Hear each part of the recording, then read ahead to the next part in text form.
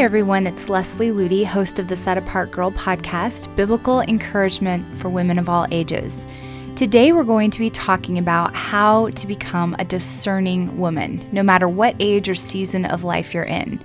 Have you ever felt bombarded by all of the confusing and contradictory thoughts and ideas that come at us in modern Christianity? I know I have.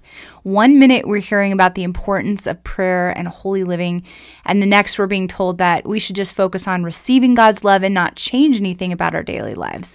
One minute we're told that Jesus is the only way to the Father, and the next we're hearing that Buddhists, Muslims, and Hindus can also find God through their religions. We live in a postmodern world where truth and lies so often coexist together, and the subtle lies that are out there are often glamorized or spiritualized to the point where it's hard to know really what's true and what's not. And so the question is, how can we have discernment in such a time as this?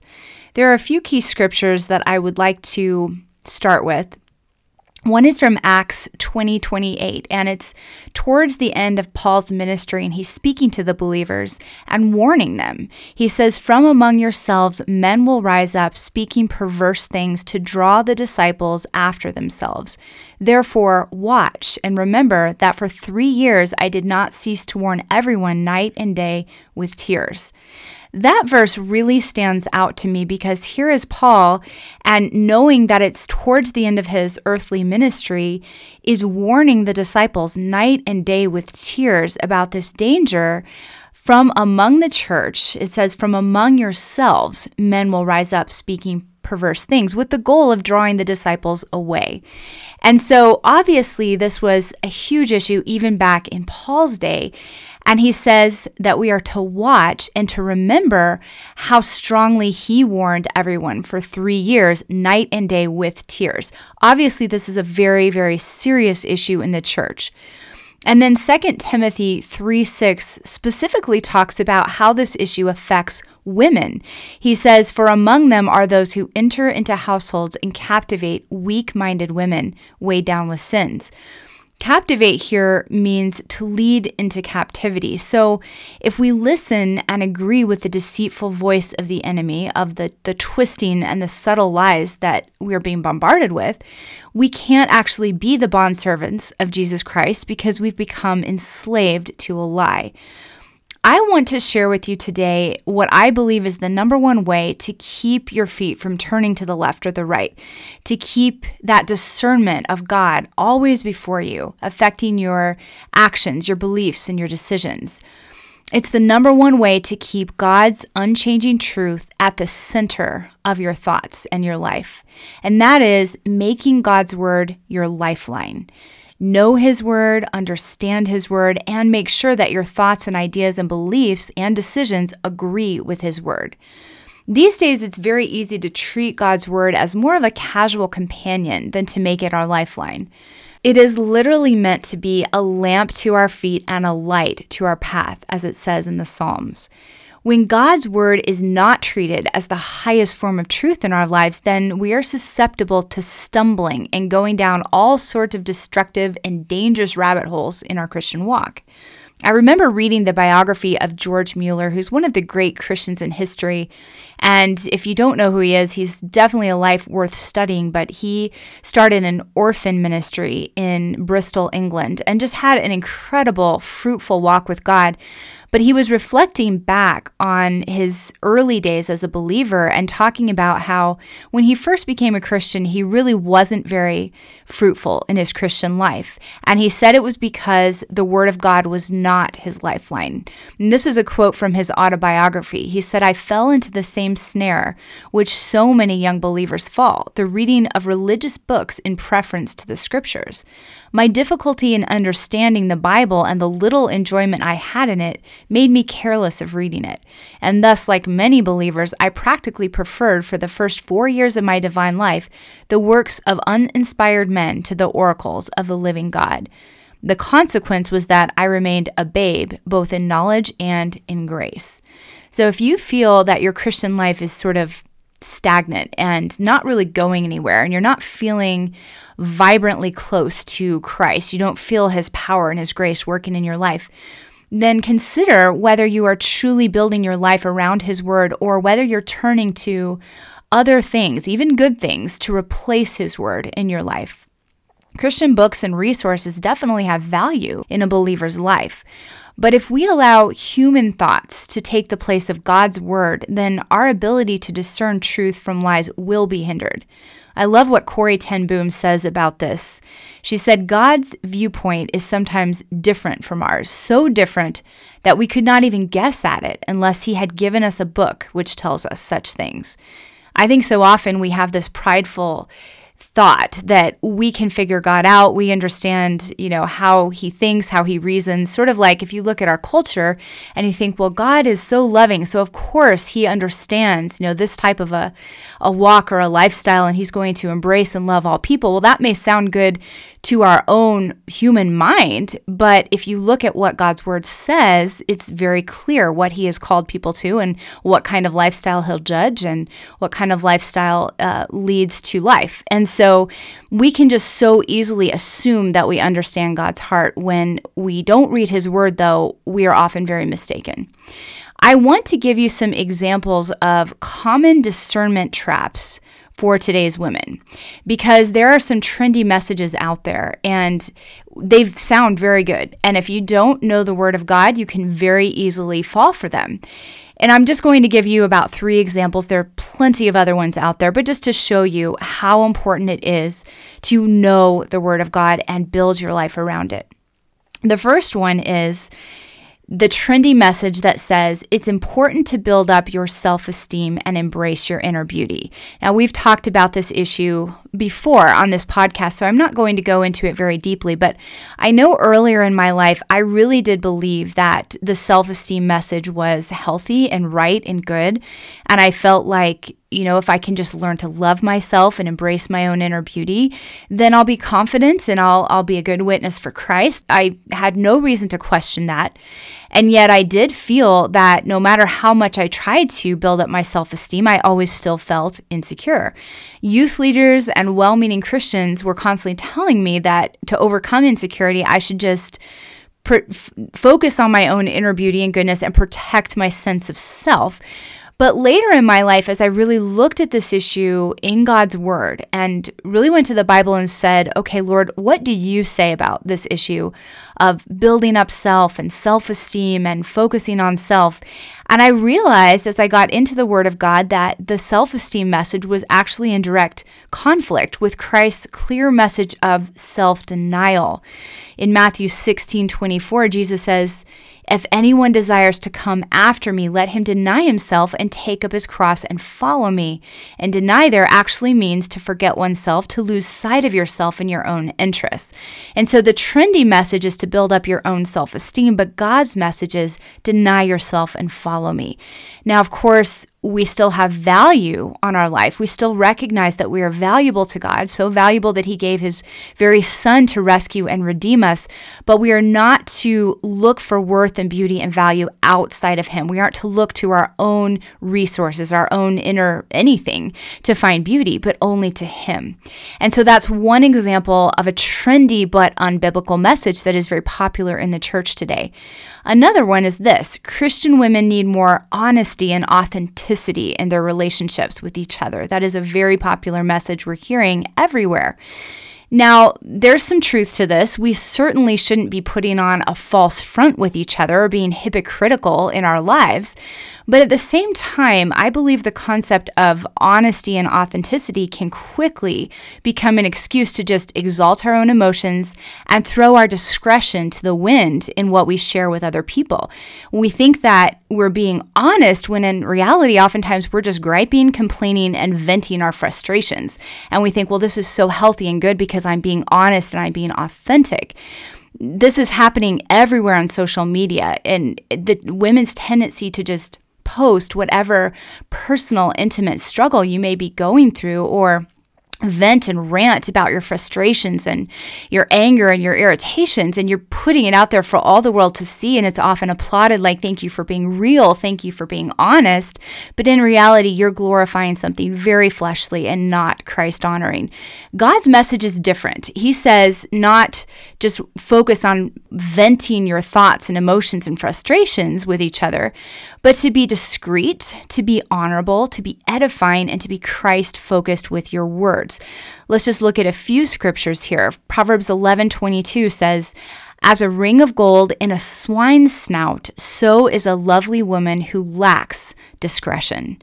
So what is often left out in these big speeches about we need to be open and honest and authentic is the fact that we also need to have discretion in what we share. We are not to just share every thought, every emotion, every struggle for all the world to see under the banner of being honest. We need to have godly discretion. And we'll probably do a whole nother podcast on what discretion really means, but you can see how contradictory this is to the Word of God. Ephesians 4:29 says, "Let no corrupt word proceed out of your mouth, but only what is good for necessary edification, that it may impart grace to the hearers." So you see how God is exhorting us to weigh and measure every word that we speak, and to not just focus on ourselves. I just need to get this off my chest. I just need to get this out there. But looking at what is good for necessary edification to the people around us. So it's being outward focused and building up other people with our words, not just spewing our thoughts and our emotions. Philippians 4:8 gives us the list of what we are supposed to be meditating on, what things are true and noble and just and pure and lovely and of good report and virtuous and praiseworthy. And if we're supposed to be meditating on these things, we're also supposed to be speaking about these things and writing about these things. It doesn't change. Suddenly it's like, well, I'm meditating on these things that are right and pure, but I can write and post the complete opposite of that. If you're going to be meditating on things that are noble, right, virtuous, and pure, that's what's going to come out in your social media posts, in your conversations with other people. And then James 3:2 says, "If anyone does not stumble in what he says, he is a perfect man, also able to bridle the whole body." So how important it is in God's pattern to control our tongue, not to just speak whatever we want to speak, but to weigh every word in light of eternity. That does not negate the concept of being honest and authentic and open, but doing so with discretion, with nobility, with honor, and with godly edification. Now, one question that may come up as I'm talking about this is, well, who do I pour my heart out to if I'm not dumping my emotions on social media or venting all my frustrations to my friends? Because so many women today, that's what they do. It's like that's their emotional outlet. And what it says in Psalm 62:8 is so simple and so beautiful. "Trust in Him," meaning God, "at all times, you people. Pour out your heart before Him. God is a refuge for us." So simple, but often we think, well, I can't pour out my heart to God. I need to pour out my heart on social media. I can't pour out my heart to God. I need to get together for coffee with some of my friends and pour out my heart before them. But God says He is to be our first turn. It doesn't mean that we won't ever go to another person for encouragement or counsel or perspective, but that God is to be our first turn in who we pour our heart out to. Let's look at another trendy message that is out there today, and that is one that says it is better to dialogue and converse about truth instead of to listen to someone preach. After all, everyone's opinion and perspective is equally valid. And so instead of that good old-fashioned preaching that we had for so many generations in Christianity, the trendy thing now is to just get together in groups and just share our own thoughts, our ideas, our opinions, and our perspective when it comes to Christian living. And oftentimes, while community is important in the body of Christ and fellowship is important, oftentimes in this trend, when you have this mentality, you also have the mentality that no one is right, no one is wrong. We're just gathering together to just love, accept, and listen to each other. And so as a result of that, we often start basing our Christian beliefs on either our own experience or on the experience of others, rather than simply taking what the Bible says and believing it. And the internet has made this whole problem worse, because if somebody can just write an interesting, philosophical, eloquent blog, they may be 18 or 19 or 20 and have very little spiritual depth, but if it's said well and it's marketed well online, that can be taken more seriously spiritually by Christians as a biblically based sermon that is preached by a veteran follower of God. So we have to be very careful. Definitely talking about truth and getting together and fellowshipping with each other is important. But when we have this idea that, preaching is out, we don't need to listen to someone preach about right and wrong. We just all need to share our own unique perspective, and no one's really right and no one's really wrong. That's when we're really veering away from the biblical pattern. God's message is this: there is only one opinion that is right, and that is God's. So unless we agree with God's opinion, our own opinion is worthless. It is. It may sound good. We may be able to wax eloquent about it, but if it doesn't agree with God's opinion, it really has no value. God does use bold, uncompromising preaching to win souls for eternity, not soupy, mushy dialogue where no one is right and no one is wrong. Now, he can also use relationships. He can use fellowship. He can use more casual conversations. He doesn't only use preaching to reach someone for eternity. But we shouldn't throw out the concept of preaching or listening to someone just boldly speak truth, rather than feeling like, unless we're getting together and just dialoguing about it, then it's not good. Romans 3:4 says, "Let God be true and every man a liar." And we've really veered away from that in the modern church today. It's that God's opinion is about on the same level as our opinion, and that is not how it should be. 1 Corinthians 1:25 says, "The foolishness of God is wiser than men, and the weakness of God is stronger than men." And 1 Corinthians 1:21 says, "The world through its wisdom did not come to know God. God was well pleased through the foolishness of the message preached to save those who believe."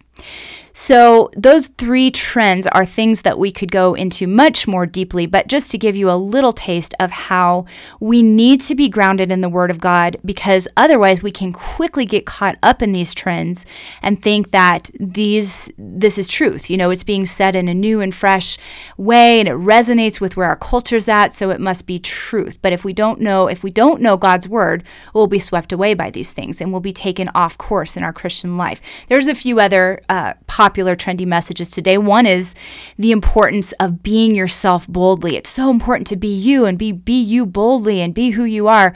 And we dealt with that in a previous podcast called The Right Way to Be Yourself. But that's another example of how we need to be grounded in God's Word, or we will be carried away with these subtly twisted messages. So I want to give you some practical steps for making God's Word your lifeline.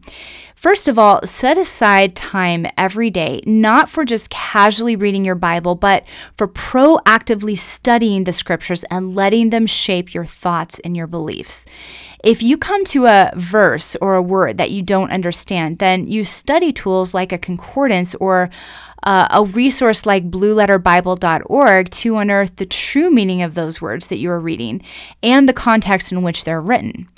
Take time to memorize larger portions of Scripture and meditate on them often. You can play an audio Bible like Word of Promise in the background as you're driving or maybe doing tasks around the house, but immerse yourself in God's Word as often as you possibly can. And whenever new thoughts or ideas or messages are presented to you, no matter how good or spiritual they sound, learn to weigh them against the Word of God that you have hidden in your heart. Before you nod along with other Christians' ideas, stop and ask yourself some key questions. First, does this message agree with the truth of Scripture? Not just on some points, but in its entirety. Do these thoughts and ideas align with God's nature and character? If you're unsure, then take some time to seek answers in God's Word. I remember reading the story of David Wilkerson when he first began to work with the gang members in New York City. And his book, The Cross and the Switchblade, details that story. But when some of these young gang members first heard the gospel, he gave them a King James Bible, and they took it back to wherever they were staying, and some of them read the King James Bible all night long. And these were kids who were like 13, 14, and 15 years old, had never even really sat down and read much of anything. And yet, because the Word of God is so powerful and it's sharper than any two-edged sword, that King James Bible got directly to their soul, and they completely changed and were redeemed. Such a powerful powerful story to realize that just simply through reading the Bible, that type of transformation can take place. So some final thoughts that I want to share. If you find yourself evaluating messages and ideas based on how they make you feel, or maybe picking and choosing your truth based on your own personal preferences, you are lacking in true discernment. So instead of asking, how do I feel about this? I encourage you to begin asking a totally different question. What does God say about this? And if you read Psalm 119 and learn to really delight in the perfect law of God, just as the psalmist did, you will really begin to hunger and thirst for more and more of his word. Remember, he has not made his truth obscure and hard to find. His word promises that if we diligently seek his wisdom, we will find it. I hope you've enjoyed this episode. For more on this topic, please visit setapartgirl.com, and especially the article, The Lost Art of Godly Discernment, available in the February-March 2017 magazine issue. Also, I'll be going deeper into this topic at our upcoming 2017 Set Apart Conference on May 26th and 27th. So I hope you're planning to join us in person or via simulcast. And remember, you can stream the simulcast up to 3 months after the event. So please visit setapartgirl.com for more details. I pray you have a blessed and Christ-centered week.